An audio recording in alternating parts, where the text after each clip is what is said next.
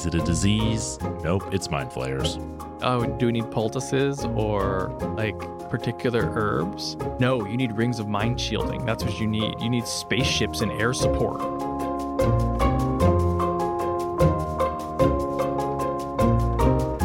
Live from the Mundangerous Brine Pool in New York City, I'm your host Shane. And I'm your host Ishan. And welcome to episode 315 of Total Party Thrill, a podcast for game masters and players where we discuss our campaigns in order to inspire yours. In this episode, we're talking about how to use mind flayers in your game. But first, the party walks in the woods in the Gates of Morning campaign. And later, the Cerulean sign keeps the far realm at bay in the Character Creation Forge. Well, this is a timely episode, Ishan. I would like to say that I planned it that way. So let's just say that I did. We don't get any inside information. No. Just lucky, I guess. Because this week, or I guess last week, Wizards of the Coast actually announced that they are going to be releasing games and books for Spelljammer and Dragonlance.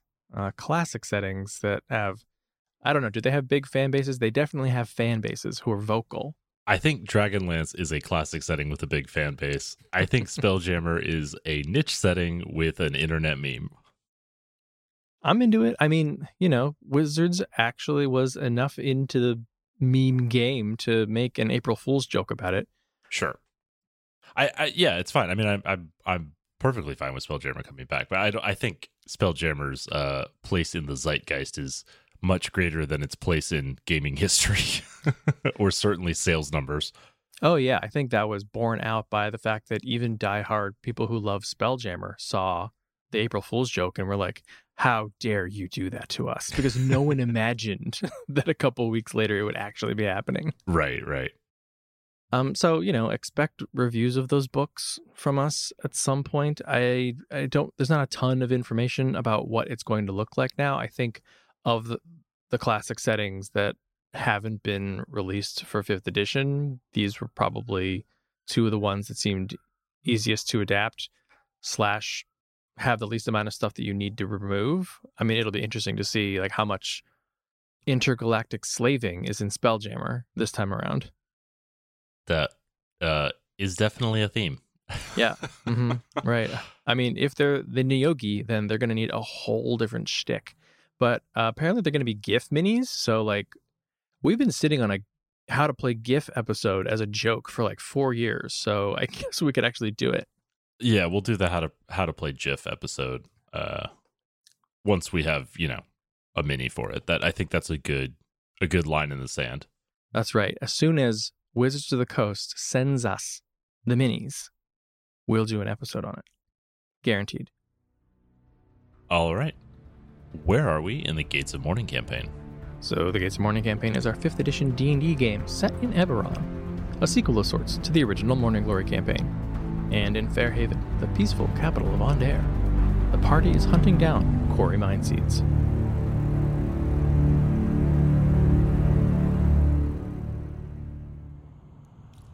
The party steps out of the blood-drenched hallway and into a sunlit glade. When they turn around, the door is gone. In the distance, 2 elves lounge on rocky outcroppings. The pair beckon the party to approach. Wary, the party steps forward, but only a bit. The elves make no aggressive moves and continue with their friendly banter. They seem not to know or care that they're inside a secret facility. Suspecting a trap, Switch tries to throw a rock towards them, but it doesn't make it all the way, no matter how hard she tries. Convinced that they are being tricked, Zan charges the elves. As he closes the distance, a mental assault nearly drives him to his knees. But he shakes it off. In air elemental form, Warden flies in too. But his anger is cooled by some kind of magic when he nears the pair. Instead, the elves seem like good friends and worth protecting. Warden then takes a position near one of the elves, hoping to intercede between them and the party. Switch, Bramble, and Vesicod cross the distance while retaining control of their faculties, but Lenore falls under the same sway of the strange elves. Switch and Zan hack at the creatures, who recoil in pain, but they don't counter. Instead, the elves gently tap Warden and Lenore on the shoulder, and the two become fanatically loyal. The one order from the elves: kill the party. Warden engulfs his former friends in a whirlwind, throwing them high into the air. Lenore ducks behind a boulder and fires arrows with deadly aim. Rather than respond to the attacks, the party doubles down on fighting the elves. Bramble paralyzes one, while Zan beats it to death with the butt of his glaive, freeing Lenore from its control. But Warden is commanded to shift out of elemental form and call down lightning upon the party, laying waste to his companions before his captor finally dies with Switch's rapier in its heart. With both elves dead, the glade disappears, revealing yet another room in the facility, and aberrant-infused humans like the ones they encountered in the hallway, who attack with their bare hands. Though tired from the illusionary battle, the party regroups and quickly puts them down. Among the corpses, they find two that look different. Aberrant parts seem to be growing out of the bodies rather than being grafted on. Switch prays for guidance from the Traveler, and together, she and Vesica determine the two are chosen, vessels bred by the quarry to be easily possessed. The triage experiments seem to have infused them with chaos stuff from Zoriat, and their new abilities allowed them to create the Dream Space Glade where they posed as elves. Down a set of stairs, the party finds the facility is mostly destroyed, its systems overloaded by a power surge they suspect was caused by their tinkering with the Hanbalan outside. Lights flicker intermittently, and the floors are slick with blood from a dozen dragon-marked halfling corpses. In a room at the end of a long hall, they find two glass globes full of blood, which they take with them. In another room, a crystalline archway sputters with its last bits of energy. After inserting the control crystals taken from the Hanbalan, Switch determines it is a teleporter, and it has enough power to open a gateway to its most recent destination. Seeing no other path to follow, the party turns it on and jumps through. They appear at midday in a deciduous forest, in a circular canyon 100 feet deep. There's a constant breeze, though they don't understand where the wind could be coming from. Judging by the heat and the position of the ring of Sybaris in the sky, Warden determines that they are thousands of miles from their previous location, likely far to the west in the Shadow Marches. Through the leaves, they spy another Hanbalan, though this one is only partially constructed. Instead of the green crystal core within, they can see a column of dark stone interwoven with geometric lines of dull violet. The quarry had built a Hanbalan, with one of the gates of Zoriat as its core. And we'll find out what happens next week. So this week, we are talking about using mind flayers. We are continuing our series on using all different kinds of iconic monsters, both as a GM and as a player. Mind flayers, gross. Indeed. Yeah, but I guess that's the point. So also known as illithids, they are maybe the first creature in this series that is actually straight up a creation of Dungeons and Dragons dreamed up by Gary Gygax himself in pretty much their current form, honestly. 315 episodes. There's no way to possibly verify that. And no one ever could. So, I wouldn't even try. Don't even try. In the intervening years since 1975, when they first showed up, their popularity has spawned alternate histories for them. And they have like nearly as many variations as elves, which is to say many, many, many. You've got your undead illithids, and you've got your illithid liches, and you've got your arcane illithids, and you've got your elder brain, and your elder brain dragons that breathe Ceramorphosis tadpole breath, which is like so gross and so cool. Is this not like a Lovecraftian monster on its core, though? Like, is this really that original? I mean, it came out of Gygax's brain, so no, it's not. It's not that original. I think it was based on like a piece of art from a book. No, and like that's why in the years they've very cleanly been slotted into like the aberration pillar of monsters, which really is just D&D's version of Lovecraftian horror. Right. Yep. Now, as aberrations, mind flayers are visceral horrors, right? They're unnatural. They don't belong in this world. They're prone to prompting the squick factor from your players, which can be good or bad, depending. But they've got this cerebral veneer that makes them potentially more interesting adversaries than other creatures of like pure madness, right? Like if you fight Cthulhu, that can be interesting, but there isn't really a way to engage with like Cthulhu's plots, right? Like Cthulhu doesn't care about you. Right. Well, Cthulhu doesn't plot. Right, exactly. Cthulhu just is. Is, right. Cthulhu exists. Mind Flayers plot. They have like temporal desires that they're looking to fulfill. And that also means you can potentially thwart them. Like you can beat Mind Flayers. I'd say in some ways they're kind of like an asexual counterpart to vampires. Right? Like they're smart and they have to kill and feed on intelligent creatures, but like I think it's a rare person who finds it sexy to have your brain eaten. Hmm. Maybe just Indeed. a little nibble. Little. Yeah, there's definitely there's no allure to that. It's just body horror and mad science.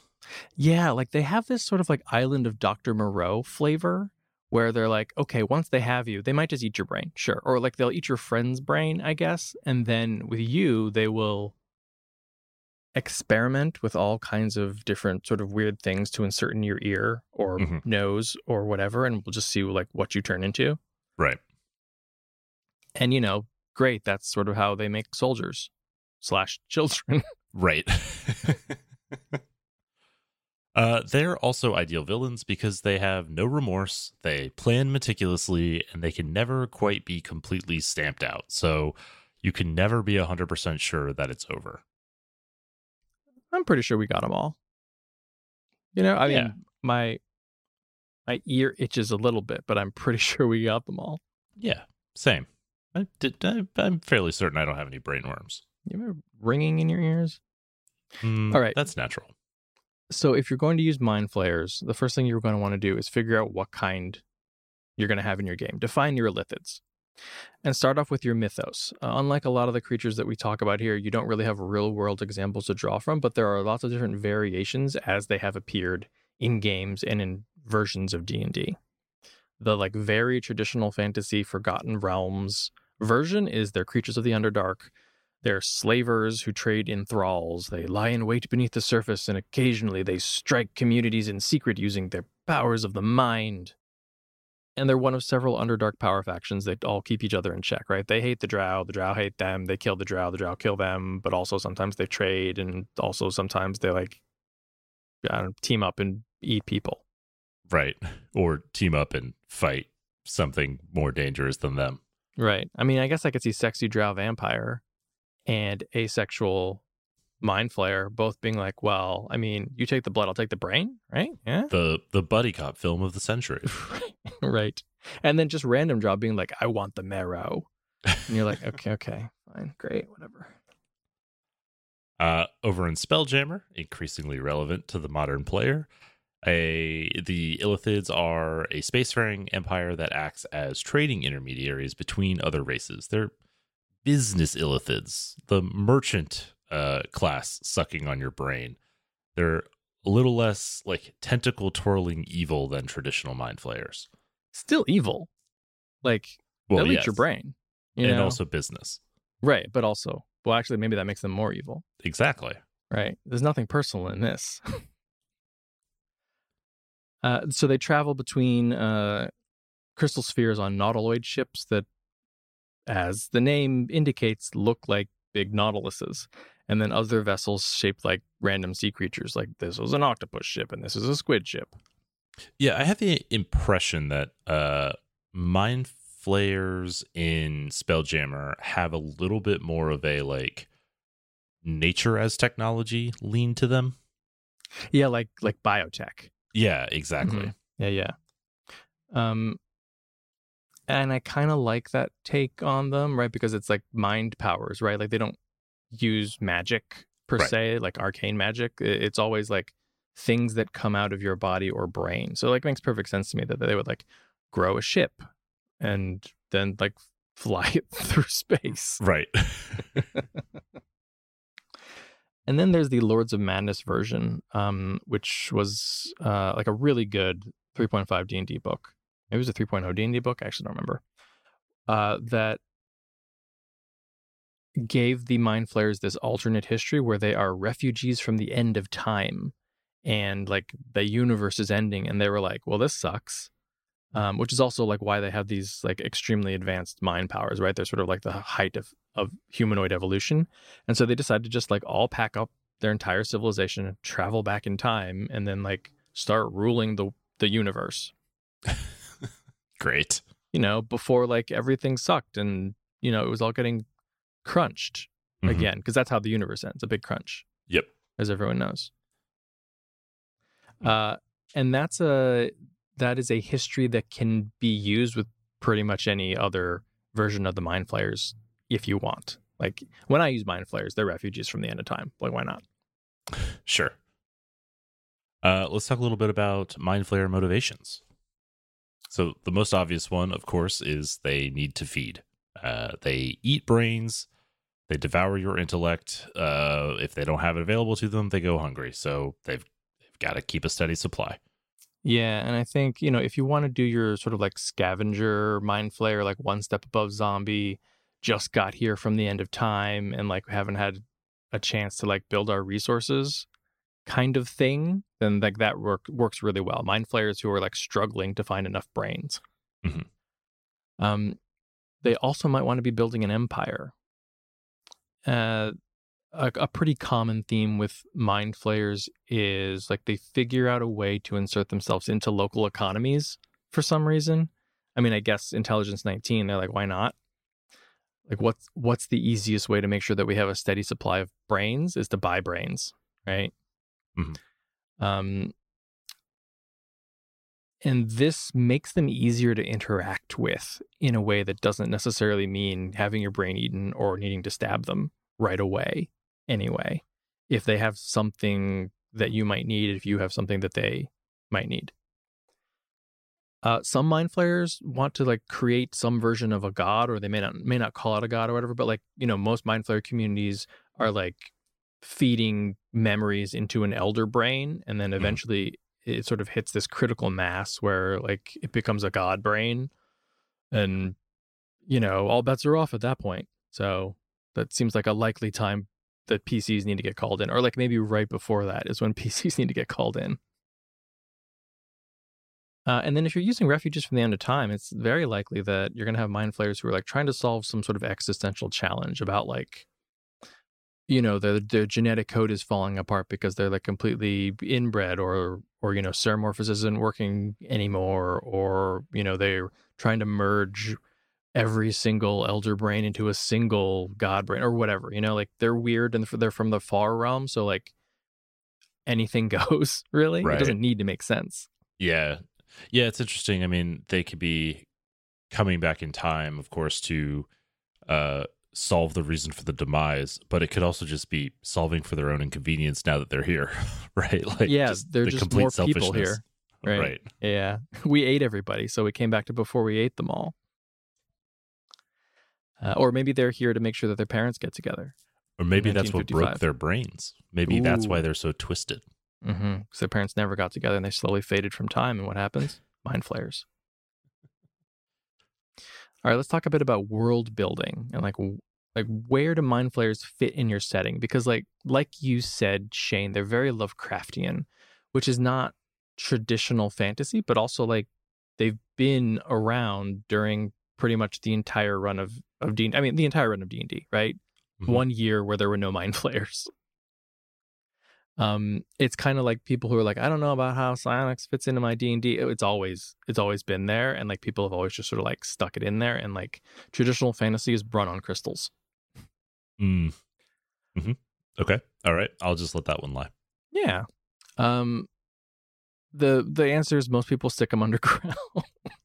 Yeah, I mean, like that is a fair challenge, right? Is like they're ultra intelligent. Why aren't they successful? Mm-hmm. You can lean on the tropes of they have their own competing factions, right? So it's not a matter of can the Mind Flayers win. It's a matter of the Mind Flayers fighting each other over who gets to win amongst them. They're apex predators. right? Like they're smart enough where maybe they're just like, we need to keep our numbers low because there just won't be enough food for all of us. Mm-hmm. But also like nobody likes mind flayers, right? Like they don't really have, I mean, they have tenuous allies, right? They're smart enough to be able to broker those pieces, but if the drow could wipe out the mind flayers, they would. If the Duergar could, they would. Mm-hmm. And then you have like the Gith who are just like, if I see you, I will murder you. Yep. And are like, you know, sending roving bands from like the astral plane to like find them and squish them. And like, let's be honest, mind flayers are pretty squishy. You know, like they're not hardy. They have a weak constitution. It's something about having a big brain and not a big skull. So like there are a lot of things that keep them in check, which like, you know, is for the most part pretty good for your setting, right? Because if there weren't, then you wouldn't have much of a world to build. It would just be Mind Flayer City, which actually I believe Mind Flayer Planet, which I do believe actually exists in Spelljammer. Great. Can't wait to read about that. It's going to be great. With Astromundi? Anyway, I don't know. At us. Then there's another question you should ask is, who knows about mind flayers, right? These are an existential horror. They are a like terror from the darkest night. If people knew they were real, they probably wouldn't get along so well. Right. We're like, oh, the Silver Flame found out about 6 werewolves and like killed 800,000 shifters over 150 years, right? Like if they knew about mind flayers, yeah, exactly. what would they do? So usually, and I think, you know, this is another reason that maybe mind flayers aren't trying to take over your entire setting, is like they know this is the case, and so they are mostly lying low and working on whatever weird secret scheme they have. So like their adversaries probably know about them, right? The other Underdark denizens, if that's where they live, or the, you know, other spacefaring societies, if that's where they're from. And like maybe Illithid hunters know where to find them, but like it's mostly the nearby communities who occasionally get terrorized by them or who are raided for brains on occasion and may not even know that that's what's happening to them. It just might be, you know, settlements or communities that just seem super unlucky. Mm-hmm. Thralls and former thralls certainly would know about them, but like most of them have lots of trauma or even just straight up broken brains that don't work anymore. And so who's going to believe them? Or can they even convey like what they've been through or like how to get to the mind flayer settlement? Right. As you mentioned, they're the Gith. So, you know, other races that have a sort of penchant for hunting mind flayers, obviously they need to know about them. But, you know, there's also a fair argument that Gith want to keep this secret, right? Like they don't want to risk mind flayers gaining more like more open and transparent power. Yeah, I think that's a good point. Like you don't want, if you hate mind flayers, you don't want the mind flayers to feel like they got nothing to lose. Yeah, you want them to play scared. Right. To continue to bide their time as you pick them off little by little. Because like if you're a Githyanki, you have literally all the time in the world. Right. So this may not be the first thing you think of when you're thinking about mind flayers, but they can make really good NPCs who don't get slaughtered immediately or, you know, slaughter your party immediately. Mm-hmm.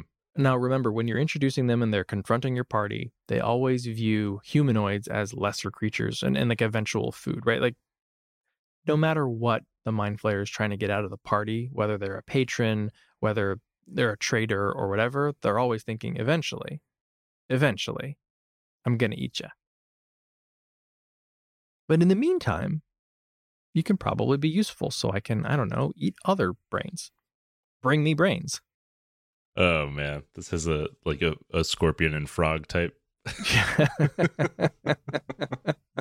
Why did you eat my brain?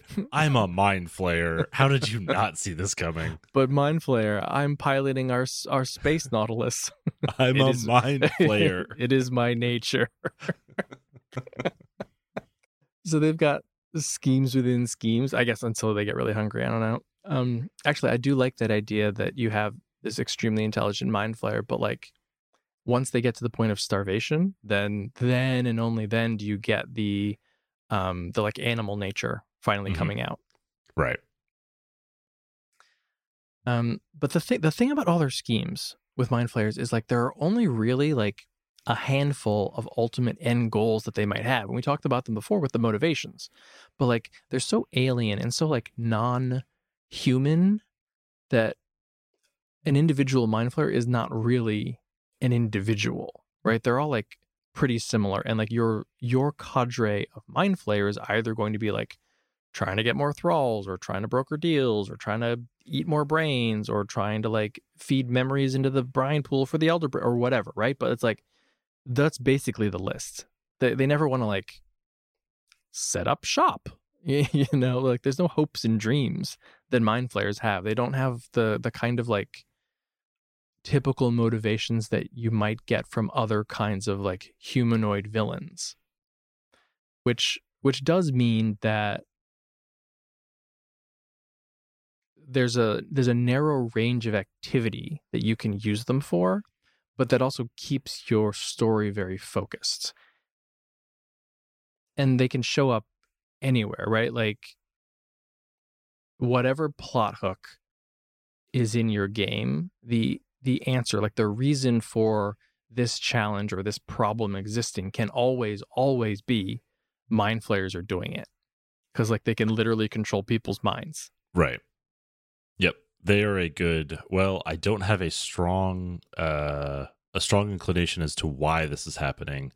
Here is a good Swiss Army knife villain to take over whatever plot you've stumbled upon. Right. And like if it's a coup, that's fine. Why might mind flayers be trying to foment a coup? They're weird designs, right? Brains to feed to the brine pool, whatever, right? We can take over this place from the inside and make it the new head of our slaving empire, whatever. Right. So with an NPC mind flayer, particularly like one mind flayer that they might be interacting with, think about how are the party and the Illithid useful to each other? What is it that they're each getting out of this interaction? And always remember that the mind flayer has ulterior motives. Mm-hmm. The party should know the mind flayer has ulterior motives. Part of the like fun of interacting with a mind flayer at the table is always wondering with every single interaction, if I get within 60 feet of them, is this the time they mind blast me and eat my brain? And if not, why not? And then, you know, the party has to ask themselves, well, you know, how far are we willing to go with this creature? This, you know, aberrant monstrosity, this incalculable evil. Right, because like, okay, the mind flayer is helping you, so it's obviously getting something out of it. Even if the mind flayer isn't saying, bring me brains. I mean, it might actually say like, bring me brains, right? And then, you know, you're basically dealing with an evil party if you're bringing a mind flayer brains for whatever reason. But even if the mind flayer doesn't say that, that's what the mind flayer is getting out of this, right? Ultimately, it's getting the brains of intelligent people, right? Because that's the only thing it ultimately wants. So like, you really need to believe that you're doing a bunch of good in order to like parlay with a mind flayer. Yep. That's just the kind of hubris that player characters bring to the table. Yeah. I mean, look, we're saving the whole world. And then anytime you've got an aberration, something that is unnatural, something that like the reality sort of recoils from, you should be thinking about what it feels like to be in its presence. You know, I think we joke a lot about like, oh, it's a gross octopus, right? It's like rubbery and smelly or whatever. And like maybe it is those things, maybe. But like really think about, what does it look like up close? What does it smell like? Like, does it make mucus? It's just damp. I would think clammy. I get a lot of clammy, right? Ugh. It's is it always dripping saliva, or do I have a delicious looking brain? Gross. And then what goes through the party's mind, literally? Like what what are the thoughts that come unbidden floating to the surface because of this mind flayer? And is it because they're just in its presence, or is it something that the mind flayer is intentionally invoking in them? Right. And then remember that every mind flayer, because of seromorphosis, used to be a person. Like a person with like hopes and dreams and parents and all of that, right? Because in order to become a mind flayer, you need to have one of their tadpoles inserted into your brain, and it eats your brain, and then you turn into a mind flayer. Some mind flayers retain some of the mannerisms of their previous host body, right? Like this is a body that is stolen from someone. Right. Yep. But sometimes the body has memories, which mind flayers find pretty gross, but a perceptive PC might notice them. Yeah, and it might maintain like mannerisms or tics, right? Especially if this is somebody that the characters knew previously. Yeah, I like that a lot. But it's twisted, right? It's not correct. It feels wrong. Yeah, and maybe that's how the party discovers that their friend has been turned into a mind flayer. Mm-hmm. All right, so if you're going to use mind flayers, you've got quite a few different options. Here are probably the most common and easiest ones. The first is Enslaver. Now, I will say right off the bat, it is actually easy enough to drop this whole aspect of mind flayer society from your game. If this is not something you want to touch on, you don't need to. They can just be eating people's brains without like breeding and owning people to eat their brains. You know what I mean? Mm-hmm. Yeah. Like they can just be scavengers or hunters, and that's not a problem. But I think if your group is okay with using the concept of enslavement in your game, mind flayers might be one of the best options. Because I think the thing you run into is it's often like the quote unquote savage races who like keep slaves. Like, I mean, Eberron is guilty of this. Like it's hobgoblins and goblins and orcs and like all the baggage that come with those races. And they're the ones who are like enslaving other intelligent humanoids. And like, even if you're playing a party that is like freeing all of these people as often as you can, then you run into all these situations where it's like, okay, are we destroying all of goblin society because they have slaves? I mean, maybe, but then you've got stories about like, what about, it's basically like, what about the goblin children, right? Mm-hmm. You don't need to worry about it with mind flayers. Like, kill all the mind flayers. Who cares, right? Like, yeah.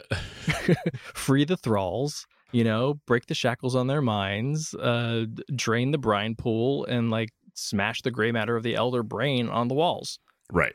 You're the good guys. And that's because like they don't have free will anymore, right? Like a mind flayer is basically like in itself like enslaved to the madness of its like need to control and eat. Mm-hmm. Right? So they're always going to be evil. There's no redemption. Like just because they have a style to their evil that makes them more like approachable than other aberrations doesn't you don't have to worry about it. They're a nice foil in that sense. Yeah, I mean they got cool high collars. Yeah, exactly. And maybe a monocle. Right. But, yeah, chop off their heads and mount them on walls and like no biggie. Right.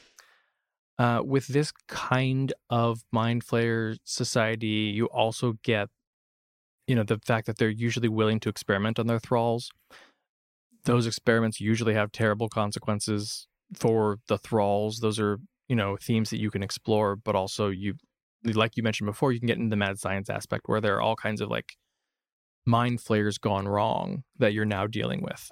Yeah, and if you want to do a lot of homebrew, this is a great excuse for, taking a stat block and then making it weirder, right? Oh, well, mind flayers did it. Yeah, I stuck a tadpole in a centaur, and here's what we got. Well, that's a little bit, I was thinking more like stick a tadpole in a boulette. Oh, I don't hate that at all. I mean, once it bursts out of the ground with its four-pronged mouth, I will hate it, sure. Yeah. You say that now. Right. Oh, also it mind blasts you from under the ground. You can also treat mind flayers as something of a plague. Um, Telepathy and mind control can cause all types of problems, all sorts of maladies and strange behaviors. It can be bizarre and unexplainable early on, and the kind of thing that like no one can explain what's going on. Well, is it a disease? Nope, it's mind flayers. It's a sharp turn to spring on your party who is like trying to figure out how to cure a disease. And it's like, oh, do we need poultices or like particular herbs? No, you need rings of mind shielding. That's what you need. You need spaceships and air support. They'll probably need to figure out pretty quickly that it's not a disease that they're dealing with, but yeah, it's still going to have kind of a similar sort of like pattern of growth and like infection to a disease. Mm-hmm. And then you can also sort of go like literal plague if you've got illithids who are looking to procreate and increase their numbers. Because in order to do that, they have to kill, right? They take a sentient humanoid and stick a tadpole in their ear, which is like a very slow-moving zombie outbreak if the zombies were hyper-intelligent and knew what they were doing and plotted very carefully and made sure that they weren't discovered. Oh, so I Am Legend? Yeah, there you go. Well, I mean, the party are the bad guys. Well, I mean, no, people you're right. People like being mind flayers. Now suddenly my intelligence is 19. It's like a free headband of intellect. That's how much those mind flayers paying you to say that? Nothing. No, I mean not money. Of course, then mind flayers can also be the unknowable horror, right? The reasons that they're doing it are their own, but they are here. They are doing terrible things to people, and they are not going to be stopped. Yeah, I think this is it's a good and terrifying prospect when the mind flayers decide to act like they have intelligence 19 and act like they've got a goal that needs to happen right now. Mm-hmm. Because when they actually marshal all their forces, when they are played very intelligently with like a game plan, they are extremely hard to beat. Right. Which means this is a good opportunity for the party to marshal allies against the mind flayers. And the fun part is marshaling unsavory allies, right? People you would not usually work with, but who hate mind flayers just a tiny bit more than they hate you. Yeah, this is a great it's a great like second arc, mid-level kind of problem to be troubleshooting, right? Because you've established the characters that you hate, you have your rivals or your big bads, but now you introduce somebody who's a threat to both of you, and now you have to work with them, and it humanizes your big bad in a way that, you probably don't get when they're just sitting in a dungeon waiting for all comers to kill. Yeah, and like, the stock baseline mind flayer laddering up to the elder brain is like perfectly situated in the challenge rating spectrum for this mid-level arc. Right. And it's a great opportunity to be like, do you know what we really need right now? Githyanki pirates. have we ever thought some Githyanki pirates? We gotta go find some. Have we ever thought that would be a good idea before? No. And let's hope we never will again. The best way to put out this fire is to burn down the house around it, okay? Because then the fire has no fuel and it has to go out. Fortunately, they ride red dragons, so I think they can help us with that. Oh, they want to put a fire break in our population. Yeah, yeah. Unfortunate. Well, I mean, they're not wrong. All right, let's talk about how these octopus brainiacs, squid folk, how they approach combat. See, here's the great thing about mind flayers, none of those are racial slurs. Doesn't matter. You just said terrible things about mind flayers. That's fine. I do hate them. Yep, you should. So mind flayers only fight when they know that they will win. Now, sometimes they're wrong, right? Because they definitely sometimes lose.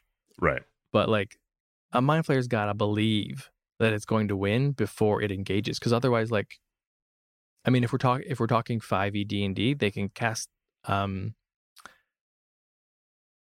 shift on themselves. So like they'll just leave. So bye, I guess. Right. And then like tomorrow they'll come back and, continue with the plotting, right? Right. So every maneuver that they make until they know that they are going to win is made so that they will put themselves in a better position so that they can win, right? Or to make sure that they can withdraw without consequence. Right. Then Mind Flayers also rely on their mental prowess to cow humanoids into doing what they want. It's pretty rare that creatures can resist them at all, so they tend to figure they can turn any threat into their own ally unwillingly. But they also know that their biggest threat is just simply being overwhelmed, right? Mind Flayers don't have great numbers, even with all of their thrall. They can't muster a real army, and their powers are limited, so they can be overwhelmed.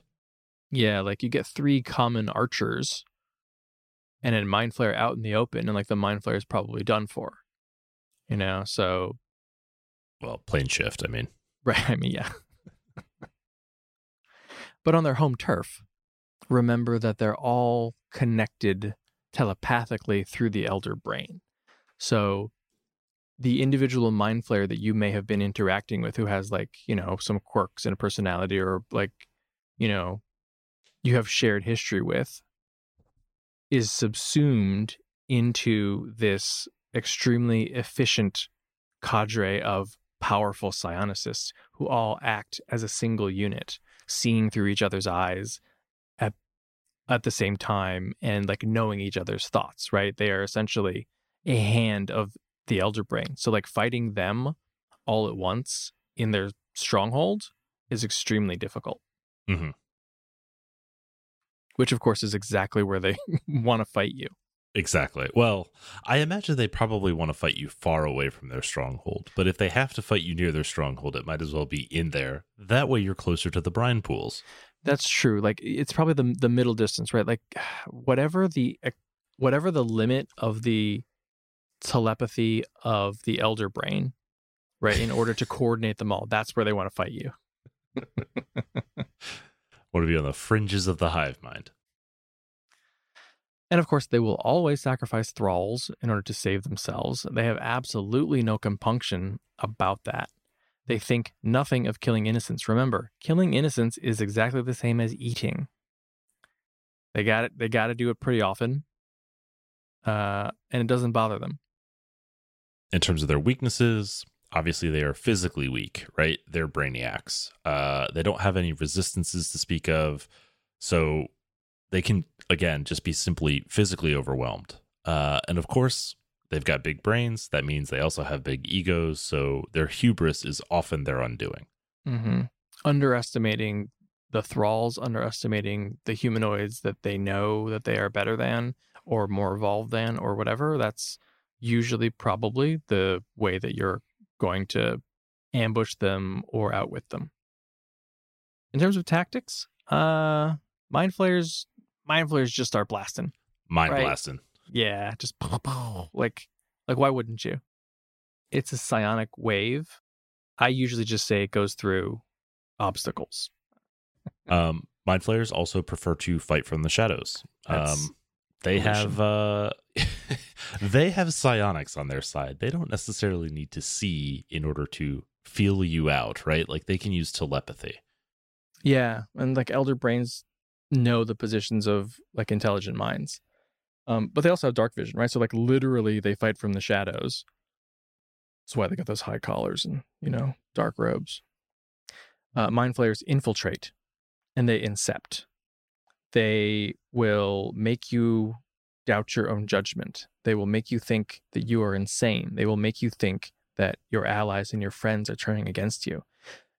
And it's tough to parse because your allies and friends may be turning against you because they've been dominated by a Mind Flayer or have had their brain eaten by a Mind Flayer tadpole, and it's still that week before they actually turn into a Mind Flayer. Or they've just turned your friend into a thrall to do their dirty work. and you can't tell. They could also unleash some of their horrors that they've created through experimentation upon you. So, you know, before you can deal with the Mind Flayer, you have to deal with all the abominations that it has created. And I think this is a nice opportunity to sort of unveil the creature that you have dropped clues about previously that like doesn't make any sense even to your players who have read and memorized the monster manual. They're just like, that doesn't fit with anything that I know about. What are you talking about? Oh, it's because it's a weird, creepy Mind Flayer hybrid that I made up out of centaurs. And of course, one of their main tactics is just run away. If they're not going to win, they should leave. Unless, of course, and this is where, like, you know, hubris comes into play, or like it is good to give like these hyper intelligent adversaries something other than logic to go off, and that of course is hunger. Mm-hmm. Like, even if they're not starving, I could definitely see that, like, if you charge the Mind Flayer and it gets a whiff of your brain, maybe what it really wants to do now is grapple and extract. Yeah. Though this is a good time for the usual caveat, right? The best tactics for a good fight in the game may be different from the best tactics for a Mind Flayer themselves. So always think about, what is the purpose of this battle in the game? What's the purpose of the battle from the Illithid's perspective, right? And try to balance those two things so you produce a fun fight that makes sense, as opposed to a quick, literal brain dump of one of your PCs. And now, congratulations, the fight's no longer fun. You've killed a PC at the beginning. Yeah. I mean, the best tactic for Mind Flayers is like get 4 of them and they all set off Mind Blasts at the same time. And everyone in the party has to save against 4 Mind Blasts. And like everyone's going to fail at some point. And now they're all stunned for a minute and dead. Right. So, like, you know, don't do that. Right. Yeah. You need to find a way to introduce more varied tactics than that. So if you're a PC and you want to interact with Mind Flayers, there are a lot of different things that you can do. One of the one of the backgrounds available to Aberrant Mind sorcerers as a suggestion is that you were infected with a tadpole and the Ceramorphosis just didn't quite take. So like you're a survivor and now you have mind powers. But it also could be you can have a PC infected with a tadpole. You've only got about 30 minutes to get it out of you before it eats your brain. Or begins eating your brain, I guess. I think you're not dead until like about a week. But after that 30 minutes, you basically need a wish in order to keep from turning into a Mind Flayer. But, you know, that's actually not a bad clock to put on the table. Hey, you got a week to find a wish. But probably the most fun thing to do as a PC is to style yourself as an Illithid hunter. Yes. Wear the tentacles of your fallen prey around your neck. Do they have teeth? I think they do, right? Like sort of like the sort of like fang teeth that octopuses do. I assume so. Yeah, I mean that's what they use to drill into your skull, right? I would wear a necklace of those. Those are cool. Mm. And I think traditionally, like different societies and cultures have different traditions of Mind Flayer killing. But that's a thing you can definitely lean into for, you know, backstory effects. Like, you know, dwarves call themselves, I think, different things than like Gith hunters do, you know? Mm-hmm. Yeah, I mean, there's like Eberron has the like dwarves who guard against the Far Realm, yeah. Against the Far Realm, right? Like they have a whole kind of like subculture around that. So like you could easily be a specialist even within that, right? Of like, I am focused on Mind Flayers because they require a keen eye and an even keener mind. And also I have, you know, an iron constitution and a strong stomach, and you do need that. It does help. Yeah. In terms of magic and magic items, obviously anything that gives you psychic or resistance to psychic damage or immunity, anything that lets you cast the Mind Blank spell is going to be extremely key. Immunity to telepathy or to abilities that read your thoughts would also be great. And then lots of games have items that specifically hurt psionic creatures. Mm-hmm. And since Mind Flayers are pretty much all psionic, even if you are also psionic, it'll probably hurt them more than it hurts you. Yes, that's my approach to lead helmets. That's why I take lead pills. Yes, that's why I eat lead paint chips. That's right. So vampires won't want to eat me, right? Because it can't be good for them. Perfect.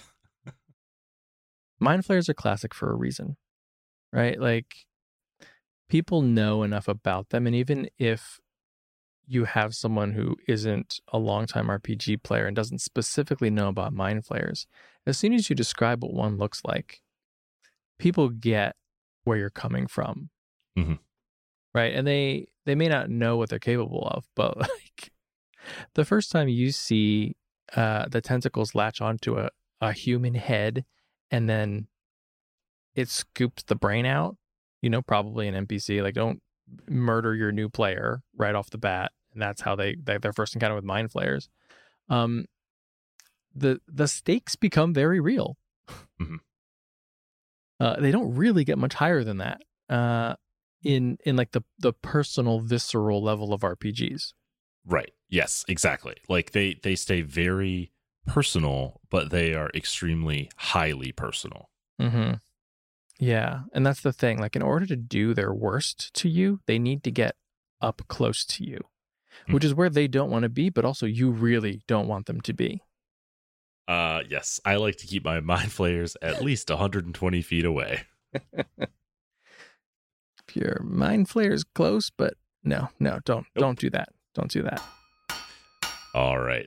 Do you hear that, Ishan? It's only in my head, but it's still real. Okay. It's only in your head, then no need to no need to dwell on it. Let's talk about how our listeners can get in contact with us. We do love hearing from you. You can tweet at Shane at Mundangerous. That's MUN Dangerous. And you can tweet at Ishan at Evil Sans Carne. That's malice minus meat. And you can tweet at the show at TPTcast. You can also email us at totalpartythrill@gmail.com. And you can find us on the web at www.totalpartythrill.com. We're also on Facebook and Instagram at Total Party Thrill. And join the conversation on Discord. There's a link in the show notes. So this week in the Character Creation Forge, we are building the Cerulean Sign. Ishan, what is a Cerulean Sign? Well, in previous editions of D&D, the keepers of the Cerulean Sign are an order of knights, I think, pledged to keep denizens of the Far Realm from encroaching on the material plane. Basically, they're aberration hunters. Originally, I was going to go with like an Illithid hunter, but you don't want to be too niche, right? And like also Mind Flayers work with a lot of other aberrations. So you got to watch out for it. You don't want to be like, oh, I'm super prepped to fight this Mind Flayer. And then like out comes an Aboleth and like you're dead. So what's the build? It is Battlesmith Artificer 7, Oath of Devotion Paladin 10, Gloomstalker Ranger 3. So something that we should talk about here is when you're playing a build like this, find out from your GM if you're using psionic magic transparency, which means that psionic and magics interact with each other normally, and that's the default assumption for 5e D&D. If you look at, for example, the Mind Flayer's Mind Blast ability, it's a psionic blast, right? But it says it creates it magically. Mm-hmm. So if you have advantage on saves against magic, then that kicks in, right? So all of these abilities, lots of times a thing will be quote unquote because of psionics, but the mechanics are still magical. So talk to your GM to make sure that like that is the case, because that's usually just sort of easier with this. If that's not the case, then you basically need to ask for all kinds of like homebrew stuff that will work against psionics, or they'll just be like, hey, there's a psionic version of that, just that's the one you have. Right. So for race, we're going to go with Deep Gnome, Svirfneblin. Okay. We'll take +2 intelligence, +1 dexterity. You get 120 feet of dark vision, which is great for a PC and exactly the same as Mind Flayers. And you get advantage on intelligence, wisdom, and charisma saving throws against magic, which includes the Mind Blast. Plus also the Dominate monster that they can cast as well. And then you'll also get non-detection on yourself at will for Neblin magic. Yeah, that's a feat from somewhere. Non-detection doesn't technically say that like they can't detect you psionically because you have an intelligence above 4 or whatever, but it seems extremely reasonable to me that that's what it would do because there's nothing else in the game that would actually do that. Right. And so non-detection seems to be like the best option for that. Yep. For race, you could also go Kalishtar from Eberron, which gives you psychic resistance to psychic damage. That's great. Or Emerald Gem Dragonborn, which does the same thing. So like as noted, it is not hard to kill Mind Flayers. We don't need to worry about being able to kill them. Anyone can kill them. You need to shore up your defenses so that you can kill them. So we kick it off with Artificer 7. You get intelligence and constitution saving throws. These are the most important saving throws that you need to fight against Mind Flayers and most aberrations. Like most aberrations either like hit your intelligence to like deal psychic damage, or they hit your constitution to do some sort of like disease or poison or something. Like aboleths, those are constitution saves to like turn you into a mucus covered thrall. Right. You get second level spells. Guidance is great. Resistance in a pinch if you know that you're about to get hit with something. Heroism is a first level spell that makes you immune to the frightened condition. Shield means that Mind Flayers or other creatures can't initially latch onto you in the first place to grapple you. And then there's an interesting spell called Vortex Warp, which lets you teleport other creatures if they fail a save. You can teleport willing creatures, but also if you do get grappled by something and it's trying to eat your brain, just send them away from you. Get them out of here. You'll have 6 known infusions. You'll take Enhanced Defense for some AC, Repulsion Shield, and Resistant Armor. And of course, for resistance, you pick Psychic damage. Yeah. As a Battlesmith, you'll be able to attack with Intelligence for your melee weapons. You'll get a Steel Defender, which is great because it is a construct and therefore has no brain to eat and is immune to the charmed and frightened conditions. Correct. So it will stand between you and aberrations and Mind Flayers and what have you, and murder them instead of you. Right. You get extra attack, tool expertise, and then Flash of Genius is really sort of the capstone you're here for. Intelligence modifier times per day. You can give yourself plus intelligence modifier to a saving throw and some other things. But the important thing is a saving throw, because like if you need an additional +4 or 5 to that intelligence or wisdom saving throw, you get it. And like that basically means you're going to succeed. Right. Then from 3 levels of Gloomstalker Ranger, we'll get the Canny ability. So that's expertise in probably stealth. It really depends on where you are fighting your Mind Flayers. If they're Underdark flavor Mind Flayers, stealth. If they're flying through space flavor Mind Flayers, then like maybe Arcana. Sure. And you'll already have tool expertise in like whatever vehicle thing you need in order to fly a Nautilus. You'll get a favorite enemy, which will obviously be Illithids. Obviously, yes. You get a fighting style. Blind fight is potentially good. Or defense, just because if they can't hit you, they can't eat you. You get primeval awareness, so you can detect the presence of aberrations within a mile of yourself. Although it just tells you that they are there, not where they are or how many. Right. So it's just, oh, I'm on the Nautilus. Yep, there are aberrations here. Yep. And then 3rd level of Gloomstalker gets you your wisdom to your initiative, and then you'll also get a damage boost. And it'll increase your dark vision by 30 feet, which means you have better dark vision than the Mind Flayers. So you can see them before they can see you. So you can set up your ambush. And of course, you are invisible to their dark vision. So you can sneak up on them and just garrote them and not even worry about their dumb mind powers. Right. If your head's not attached to your body. And then 10 levels of Paladin, we get Smites. We are also here for Divine Health because so many weird, creepy things that aberrations do are diseases. I believe the Slod tadpole that they stick into you is a disease or can be removed by something that cures a magical disease. Paladins are just straight up immune. Yep. Nice. Aboleths, I believe, is the same way. And then you get the spell protection from good and evil, which prevents possession, which is great. But it also gives aberrations and a bunch of other creatures disadvantage to attack you, which means it's much harder to hit you in general, and to even attempt to, infect you with slot tables or what have you. Then you'll get your auras, which will give you your charisma modifier as a bonus to your saves, as well as immunity to charm and fear effects. And which include those dominate spells that aberrations are so fond of.